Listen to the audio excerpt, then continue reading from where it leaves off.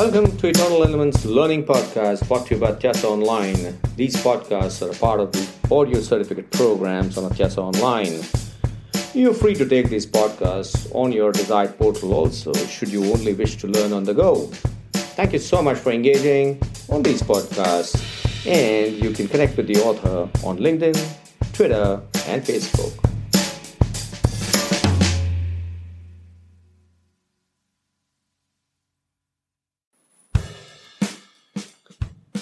Hi, this is Niket Karasgi from Atyasa Online, talking to you on Eternal Elements Leadership Podcasts.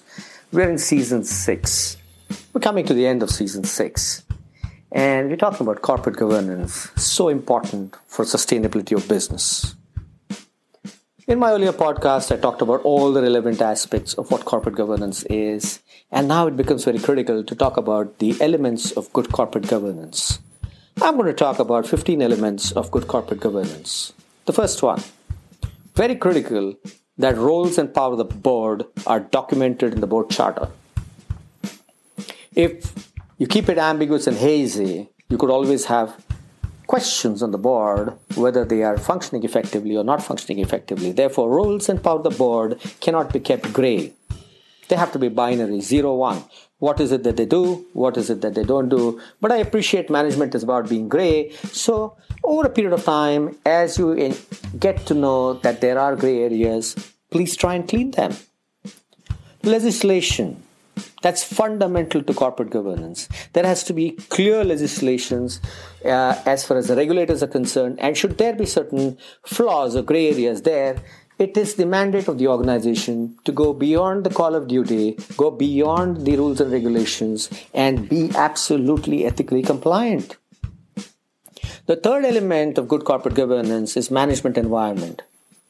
There has to be clear mandate of corporate governance across the roles. You must respect the sanctity of corporate governance in your organization.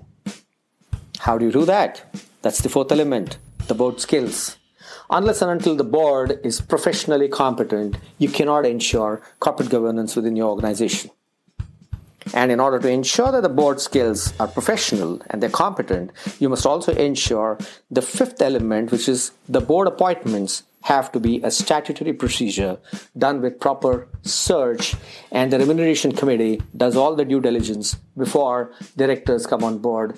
Please do not pay them hefty amounts and perquisites so that they come under obligation of the organization and then start allowing you to make compromises, because ultimately it's going to hit you bad. Once the appointments are done, then the sixth element is they must be inducted, they must be trained. Now, until and unless the board doesn't understand your business, the board member doesn't know the domain that you're operating in, they're not going to be effective.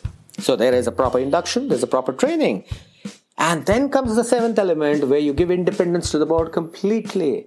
You make them neutral. Do not bias them. Do not override them ever. And in order for them to practice independence, obviously there has to be a forum, and these are the board meetings where decisions are taken through an agenda and through the chairperson in order to ensure that the corporate governance follows its practices and the best industry benchmarks. Code of conduct, the ninth element, extremely crucial. Code of conduct runs the entire organization. We talked about it in detail. Without a code of conduct, people can't handle ethical dilemmas. And then you also have the 10th element, which is about the strategy setting or the organization strategy. Make corporate governance a part of your organization strategy. Make it one of your milestones.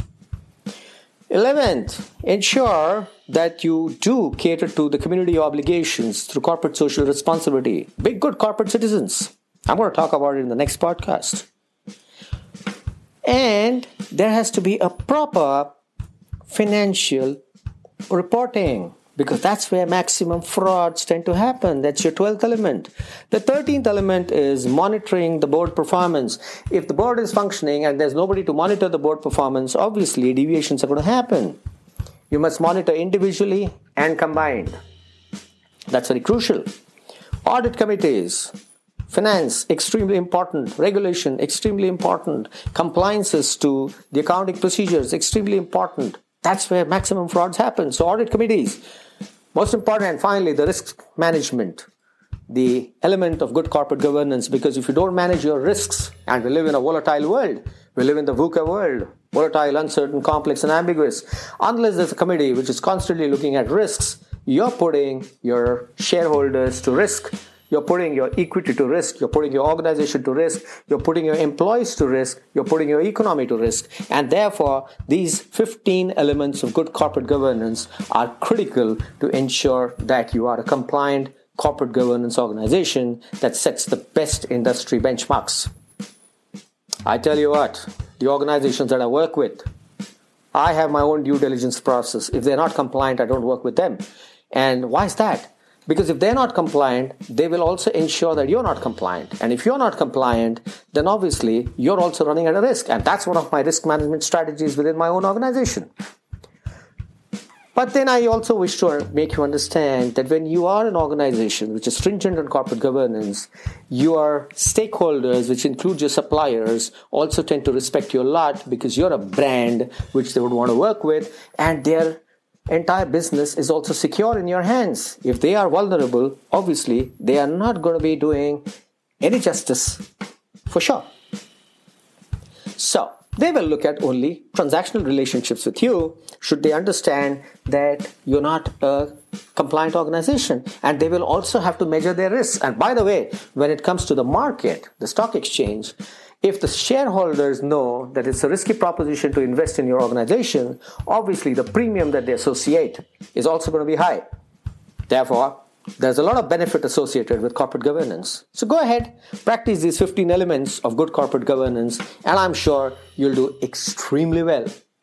Thank you very much. This is Niket Karajagi from Eternal Elements, brought to you by Tessa Online, signing off on this podcast. And the next podcast, I'm going to talk about the ethical dilemmas, and we're going to talk about the corporate citizenship. See you in the next podcast.